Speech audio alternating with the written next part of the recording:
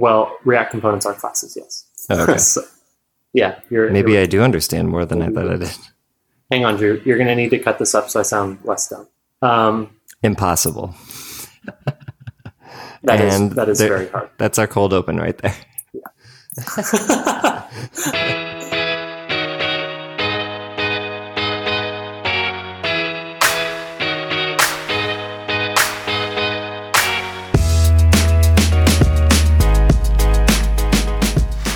Welcome to episode 260 of the Design Details Podcast. I'm Brian Lovin. And I'm Marshall Black. We got a fun episode today. Another week, another episode. Another week, another app. Before we get into the episode, we want to thank our sponsor, InVision Studio, for making this episode possible.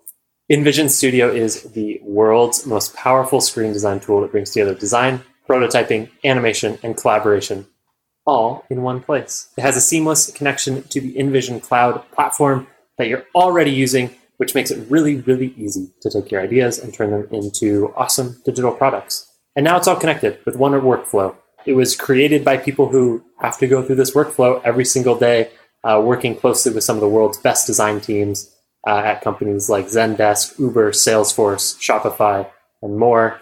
Learning from these teams how they create the products that literally billions of people, that'd be billions in aggregate, billions of people use to create digital products. Unlike old tools that were built for graphic, static, and print design, InVision Studio was built specifically for a new generation of product designers creating products on a screen. It's a new visual language for you to collaborate with your team, get people involved in the design process, and give people a way to convey ideas quickly and get stakeholder buy-in. Tons of companies that you know and use and love are already using it, and you should be too. You can get the early access free forever right now at envisionapp.com/studio. That's envisionapp.com/studio. Upgrade the way that you and your team build digital products together. Thank you to InVision Studio for making this episode possible. Thanks, InVision Studio. We appreciate it.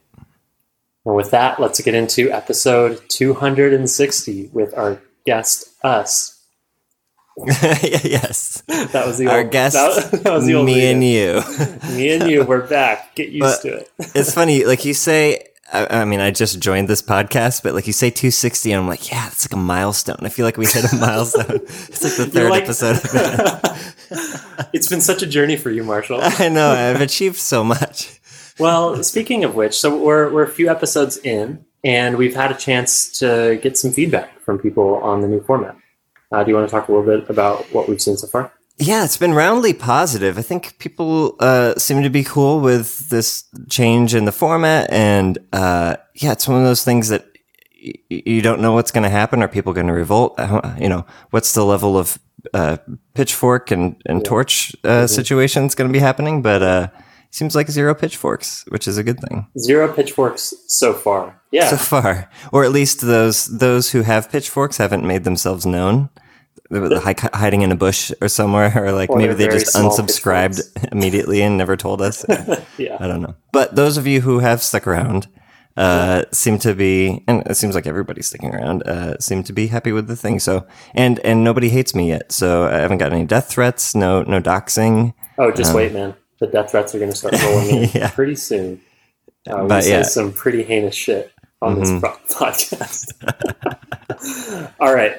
Thank you for everyone who sent us feedback. We're still figuring out a little bit how to handle the duration. I think last week was a little bit longer than what we want. So we're aiming to keep things a little bit trim, more approachable for like a commute or a coffee break kind of length. So we'll be iterating there.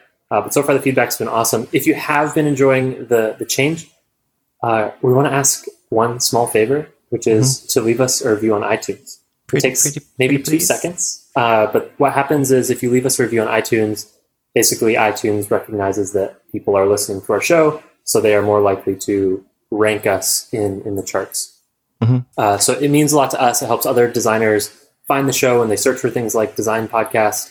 And of course, the reviews are helpful for us to, of course, iterate on the format and take critical feedback in an anonymous way, since I think you can leave those anonymously. So it's a good way to leave us feedback, or of course, you can always just tweet at us. But an iTunes review would be super, super helpful. So if you have a second on your computer or phone, we would really, really appreciate it. thank you to everyone who has already done that. But now that the format has changed, it's a good time to do it now. Yeah, I think this is the right time with this change. It's like, okay, time to weigh back in and let us know what you think, good or bad, preferably good, but good or bad. Let us know what you think, and we are receptive and willing to adjust as necessary. Yeah. But with that having been followed up, let's get into these news.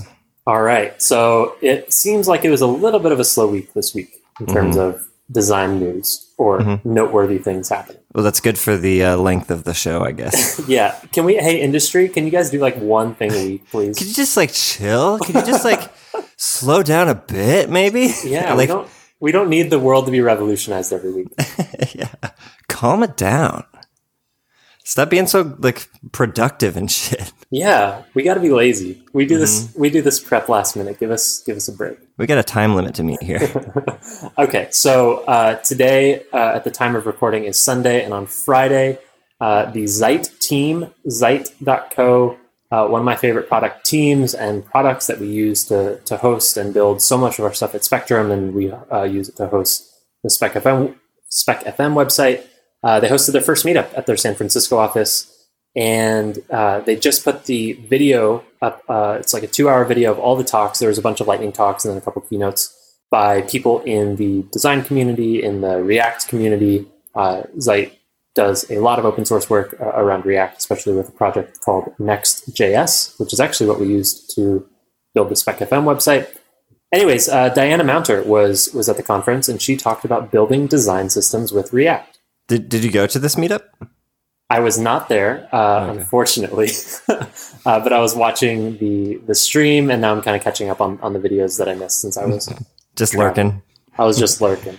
Yeah. Anyway, so this is fun news for designers, not only because it ties in nicely with React having such a big resurgence, or surge, I guess, not resurgence, just a surgence in the design community. But Diana has a ton, if not the most experience building design systems at this point. She's been doing it at GitHub for several years, works and hosts her own conferences and meetups around design systems. So getting to see her presentation about building design systems with React was an awesome learning experience. So I would encourage everyone who's curious to check that out. We'll have a link to the YouTube in the show notes. And then Diana posted her slides on Twitter.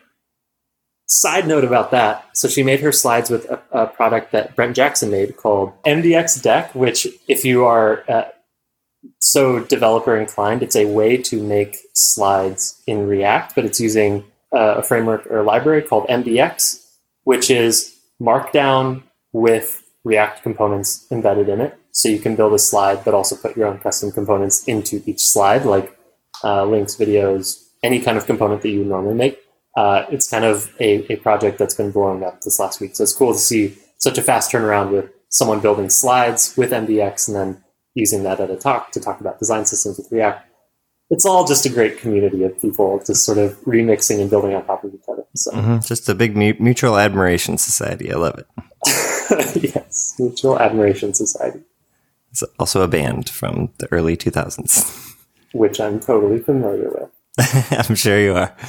So this new segment that we want to do is called Eli 5, which if you are a Redditor, you might recognize from that web zone. It's an acronym that stands for Explain Like I'm 5. Mm-hmm. Basically, dumb down a concept for me so that I can understand it, because I have no knowledge of it. And one of those things for me is React. And there's a big push with React lately that I've noticed, rumblings in the community, but I don't know shit about it, and I haven't gone out of my way to research it because I'm a very, very busy man. So I think this is a good opportunity for Brian to explain to me, as though I am a toddler, what the hell this React thing is. So, I did a little prep, but I actually forgot about the 5-year-old part, because I was going to explain React to you. But okay, explain like I'm a prepubescent teen.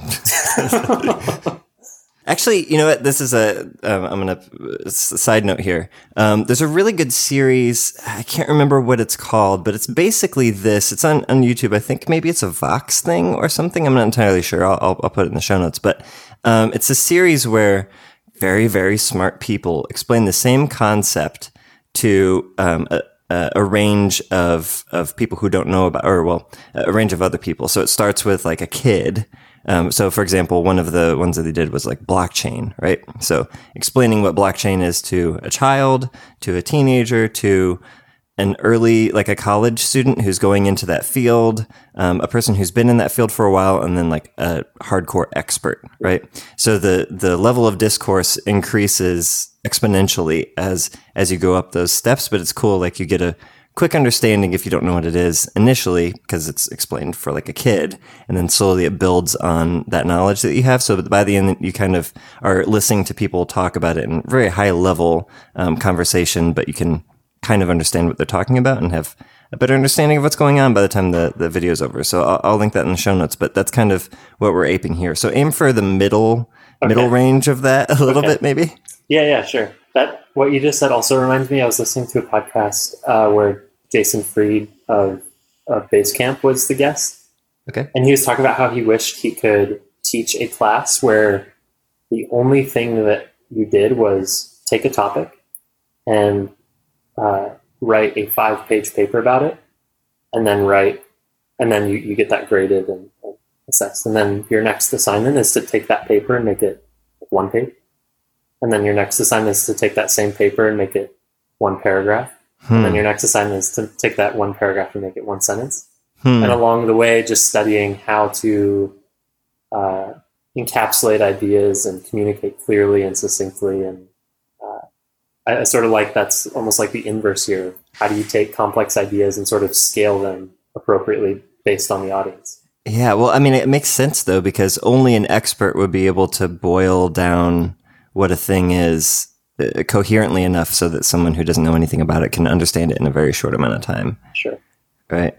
Yeah. So maybe as I jump into this, it's worth prefacing. I wouldn't claim to be an expert in React, but I've been using React for a couple of years now, and I'm somewhat familiar with how it works and have been following along with the community. So I'll try my best to explain it. I'm going to use their website as a reference because their documentation is wonderful. You're a relative expert compared to me. It's all relative, and compared to what I know, compared to you, I'm an expert. Yeah, you're like 9,000 brain or whatever that meme is. So user interfaces, Galaxy Brain. Yeah. Anyways. Oh God.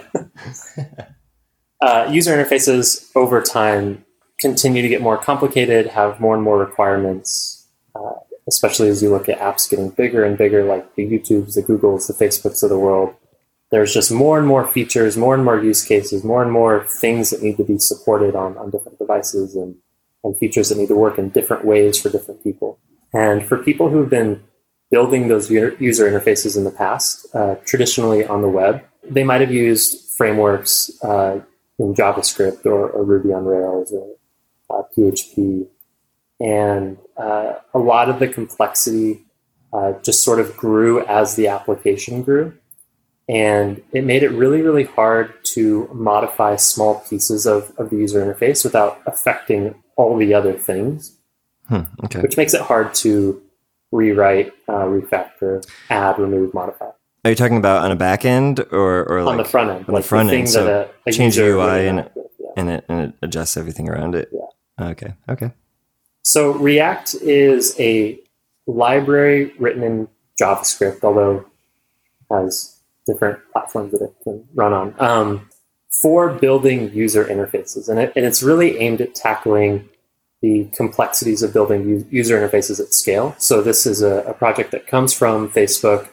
I think the last number I heard was Facebook has somewhere in the order of like a couple 100,000 components that power their front end. I believe it. Written in React. So you can think of a React component like a Lego. And that Lego is very, very simple. It does one thing really, really well. It has a shape. It has a number of dots, and it can connect to other things pretty consistently in the same way, right? Mm-hmm. And React takes that same idea. So basically, like it's got its own inputs and outputs. Like it can take blocks of certain shapes and sizes, and it can spit out certain thing. Okay. Yep. Right. So they can be combined in interesting ways. And obviously, depending on what you're building, for the most part, you can take away a Lego and it's not going to crumble your castle. I think we're talking about Jenga now, but okay. It's not going to topple your Jenga tower. You're mixing your metaphor. We're mixing metaphors. Your toy metaphors, but all right. So think of React as a way to build lots and lots of small components that can be collected together to scale to a complex user interface. Okay. So now imagine you have. Well, so just so I'm gonna like repeat kind of what you said and make sure I'm understanding. So I mean, this is kind of how I build stuff in Sketch, where symbols are made for this exact kind of thing, where you have a template for a specific component, and you can vary that. And change the overrides and stuff. Okay, I think this is and this is how I lay out my designs. Like I basically just have everything snapped together. Like I have a row, like a cell, for say a video or something like that, and everything just snaps together really nicely. So this is kind of what you're talking about. Yeah.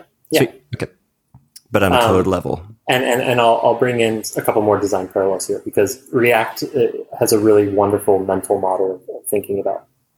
Cool. Products. Love it. I love organization. That designers can understand. So imagine that you're building a Facebook and you have hundreds of thousands of components. Maybe on one screen, a user is seeing a few hundred. In the past, what was really, really difficult was updating one piece of that screen without updating the entire screen. So when a browser renders a web page, it's pretty expensive. And so if you're only changing one tiny thing on the screen, let's say, for example, you click a button and it should show an error state under the button because you mistyped something, for example. What you don't want to do is re-render the entire screen that you rendered only because you need to show that one extra little error message. Right. So React has a system called the Virtual DOM, or it uses the Virtual DOM. I'm not going to get too technical because I'm going to mix up words. Yeah, you say the word DOM, and I'm like, I'm scared. Okay, I'm scared. I'm scared of that. I know what that kind of means generally enough to scare me. Okay, let me back up. React, at any given point, has some understanding of the state of the interface, the entire interface. It knows the way the world exists and how all that gets rendered to the screen. Okay. So it has all these components. It says this is exactly how it should be laid out. Now, when one thing changes, what it does is it intelligently figures out that there's this one thing that needs to change, and and basically the magic of it is it changes that one thing without having to re-render the entire page. So this is great for performance, but also from a developer perspective, it means that you can build isolated components that update on their own. You don't have to worry about incredible complexity of side effects as things change. So it's just an easier mental model to reason about as you're building a user interface. So I know that in I think in Objective-C or Swift, there's this concept of I'm going to use the wrong terminology, but like radios and receivers, like radio towers and receivers. So components that send out signals when something changes, and others that listen for changes. So you're not constantly like pulling something. It's just like, I listen and I do nothing until something that I'm listening for changes. And on the other side, it's like, I don't send out messages unless I change. Is this kind of the same thing you're talking about? Is this how it works? Yeah, sure. I think you could think of it like that. The one thing changes and React identifies in some way that's the one thing that needs to be updated. So the last important piece of React to understand is the way components treat information that should be rendered onto a screen. And it does this with two mechanisms. I'm trying to use small words. I have a decent vocabulary. No, I know. Just don't use words I don't know. Virtual DOM. Okay. Oh, okay. Okay. Those are small words, but I don't understand them. So one mechanism is properties, and another mechanism is state. Let me think of a parallel here to like a sketch symbol. So a sketch symbol property, let's say you're building a list of things, okay? Mm-hmm. And each of those items in the list has, say, a user avatar, a label of text, mm-hmm. and let's make it like sort of an accordion. So when you tap it, it expands to show like some extra meta information. Some sort of affordance on the right. Yeah, an affordance on the road. So this component takes properties that tells the screen what to render. So in this case, it's going to take a property called perhaps label, which is a string of text, and it's going to take a property called profile photo URL, which is a URL that points to an image file somewhere. Okay. Mm-hmm. So it takes those properties and through a render function basically says, okay, show user avatar, show this label on the screen. Done. Mm-hmm. Now, the nice thing about React components is that they can contain state, which is encapsulated within that component and that component only. Obviously, there's more complexity, but at the base level, a component can contain its own state. Like an instance of the component? Correct. Okay. This is yes, that's very savvy of you. Mm-hmm. So imagine you tap on this input. What you might want to say is, for this instance, change the state to is expanded. And when it's in is expanded, render extra meta information. And if you tap it again, we change the state of this instance to not expanded. And it hides that extra meta information. And there's like a essentially unlimited number of properties a component can have and an unlimited number of states, or is it binary? It's up to the developer. You want to keep it. You want components to be small so that they're easy to read and understand. Sure. But I'm wondering if it's like, okay, expanded, not expanded. Is it like a toggle thing, or is it like, could I have expanded, half expanded, unexpanded? Yeah, you could do it. Okay. But you want to keep it simple so that you're not You'd probably building just have too much into one. An expanded true or false state. Gotcha. That's called a Boolean. That's called a Boolean. I know things. So, but when you mention that this is an instance, that's really important, because if you have a list of 1,000 things and you tap one of them, you don't want all of them to become expanded. You only want that one thing to become expanded. Right. So a component contains its own state, which means that when you tap it, it will only update that component state. React realizes that only that component state has changed, so it's only going to re-render that component. So this is it sending out a radio signal to whatever's listening to say, hey, my state changed, I need updated. Yep. Cool. All right. Following. That's basically it. So okay. It's a library for building user interfaces that uses composed components. So you have lots and lots of small components that add up to an entire complete application. Mm-hmm. And React makes it really easy to change things on the screen without having to worry about everything else being changed on the screen. It understands that components are instances that are encapsulated, and if something there changes, only that thing should change. And there's lots of intelligent things going on sort of behind the scenes to figure out how to do that most efficiently. But it means that you as the developer don't have to worry about that complexity. You can just worry about, I want this component to look this way and expand when somebody presses on it. Right? Mm-hmm. Yeah, and it doesn't know what the state of anything else is. It only knows its own state, unless it's listening for something to adjust its own state. So what's the language that this is written in? Sorry, did I get ahead of you? It's JavaScript. React is a JavaScript library, but it's been repurposed. There's React Native, which they've figured out basically how to, I believe it's compiled to Java and Objective-C, so you can write React to build native applications. Android and iOS applications. That's okay. Right. This seems like the big draw, the big appeal for it. It's yes. Like write code once and put it on every platform. I would make one small adjustment to that. So we've started using React Native at Spectrum, and so it works on web too. It works on web, mobile, and then it's been repurposed into a couple other areas. There's like Reason ML, which is I can't explain. That's another Eli 5 topic. Yeah, well, I'll let you study I've never up used first. it, so I shouldn't try. Yeah, you can do some research first. But I would rephrase it from code once, use everywhere to learn once, code everywhere. So your code isn't really going to be that reusable between your web app and your mobile app. Maybe there's like really, really tiny bits of it. Mm-hmm. But the point is you're using the exact same implementation paradigms of components, properties, and states. And React is doing the intelligent things behind the scenes of knowing what and when to update. So you only have to learn one paradigm to write applications for, at this point, 3 platforms. And actually there's React VR. You can write React to build Apple TV apps. Okay. So you can build all sorts of stuff. So it's this idea of I can learn this one paradigm and let the smart people do things behind the scenes to have a really great performant output, basically.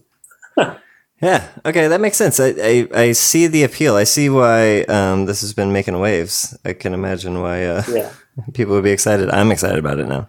I'll try. For the sake of time, I guess like if I were to tie this back to Framer, you could imagine a Framer component.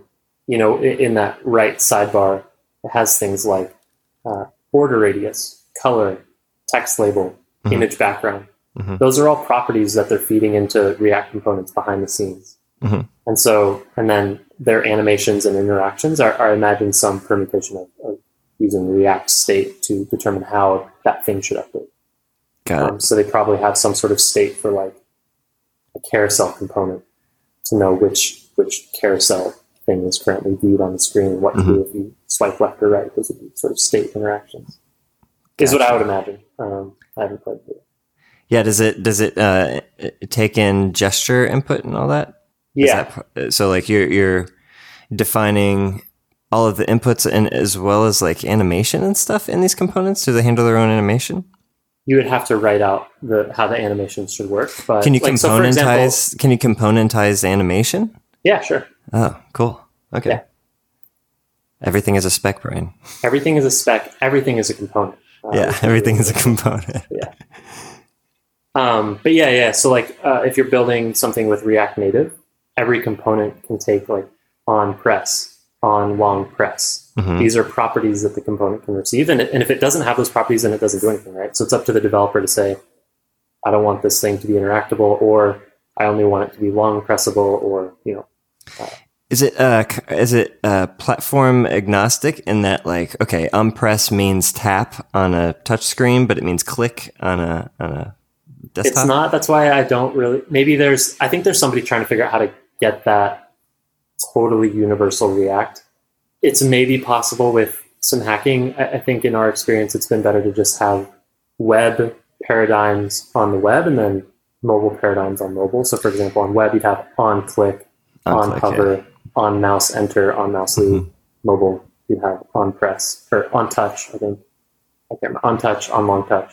Something like that, on press. Maybe. Yeah, and I think this goes into a larger conversation we should have at some point about, this is all well and good to write code once and then have it distributed everywhere. But I think there's a good conversation to be had about following a platform's consistency standards as far as like, Material does not look like whatever Apple calls their design system. Is there a name for that? Mistake? Yeah, I guess the Apple Hig. Yeah. But I think that would be a good conversation to have in a future episode about like, should your brand be its own thing that looks the same across every platform, or should you try and fit into the world you're living in? Yeah. You want to be an Airbnb or be a Pocket Casts? Yeah. Those perfect examples. Yep. Spotify is a good example. Spotify. Yeah. Oh man, I really love React. There's so many more things that I feel like I wish I was smart enough to talk about. But from like, I think you're very smart, Brian. Don't sell yourself short. But from like the design paradigm, I really like this idea of a component being sort of the result of properties that a person gives to it. So when you're designing your sketch symbols, you're thinking about what are the properties that should be changeable and what are the properties that should not be changeable, and how do I expose those changeable ones to other designers within the organization who should be able to change it as they're designing their screen, And it's the same thing on the development side. When you build a component, it's up to the developer to figure out, here's the API I want for other developers in my organization to be able to change. Here's what should be consistent all the time. Mm-hmm. Yeah, I think that's a great parallel to draw, not only for myself, but for probably a lot of the listeners. They'll be familiar with that type of symbol making and making those decisions. So this is just symbol composition, like taking simple symbols and combining them to make more complex symbols and still being able to edit the very small bits within that, Mm-hmm. Yeah, like, am I using this across many, many components? Well, maybe I should make it its own component and embed it. Yeah. Mm-hmm. Cool. Whew. I feel like I just talked for a really long time about React. Well, I feel like I'm older than 5 now. I feel like you've explained me into maturity. Alrighty. Okay, Marshall. So I've talked for an entire episode. For a fucking change. Thank you. Appreciate it. You're welcome. Did you find anything cool this week? I did. Well, it's not new, and it's not new to me, but it's, I think, a topic worth discussing shortly, which is I historically have had a different password for everything that I use. And in order to remember all of those different passwords, I created kind of a formula in my mind that I can, as long as I use my first inclination, when slotting elements into that formula, I can remember it whenever I want to, right? For anyone listening who thinks this is the most insane thing you've ever heard, you should have seen my face when Marshall explained this to me for the first time. This is insane, Marshall. Why is it insane, though? Tell me. Because relying on your first inclination when you visit a website to determine what pattern you type in for your password seems like the most fragile system. Well, I mean, what if your first inclination changes over time and all of a sudden you can't slot in the right things into your password pattern memory bank? Well, wherever you go, there you are. And I'm like the one relatively unchanging thing in this world for myself. So I don't know. I know my brain pretty well, which is why I go, if I overthink it, this is why I said the first inclination, because if I overthink it, which I have done in the past, then I end up like guessing later on. And if a site has any sort of strict limit on how many times you can try to sign in before it locks you out, say a financial app or something like that, that's no bueno. So first inclination is it. Whatever strikes me in the moment when I'm creating that password for the first time, I go with it. I don't try to overthink. Like, is that the best way to do it, or should I? Maybe this would be a better way to do it. Like, no. As soon as I start thinking like that, it's like, no, go back to the first thing. Go with your gut.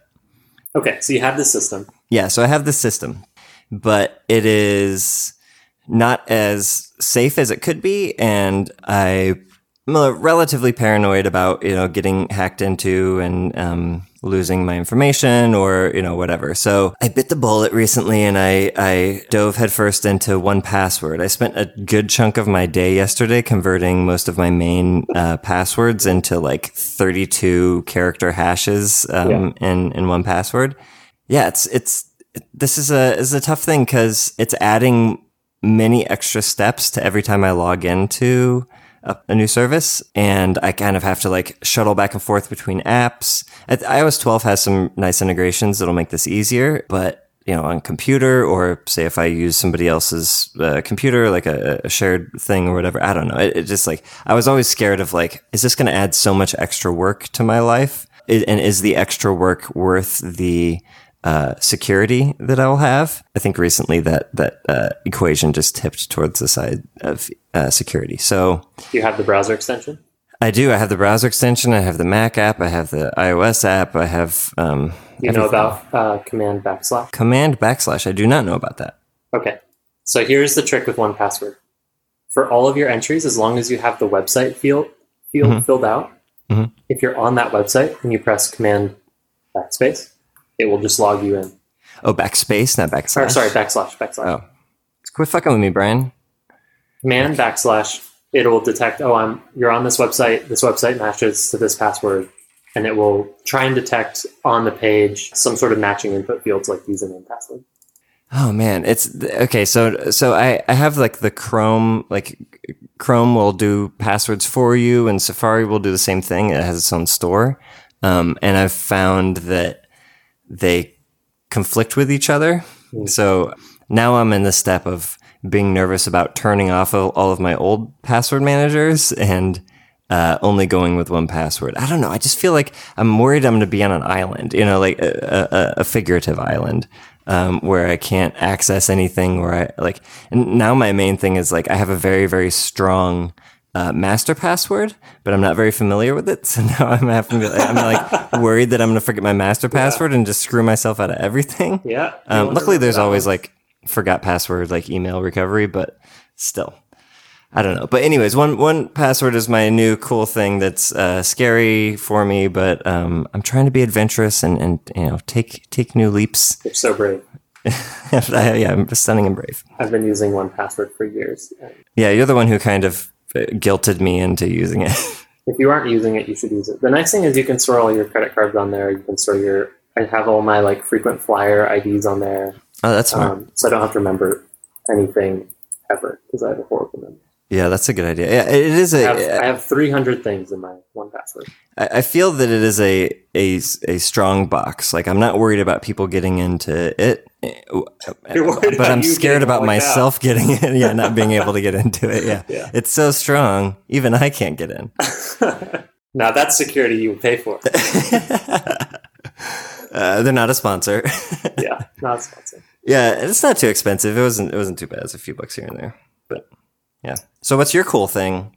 My cool thing I tweeted the other day. It's called backyourstack.com. Helps you discover the open source projects that your organization is using that need financial support. We are building upon the shoulders of giants and standing on the shoulders of giants.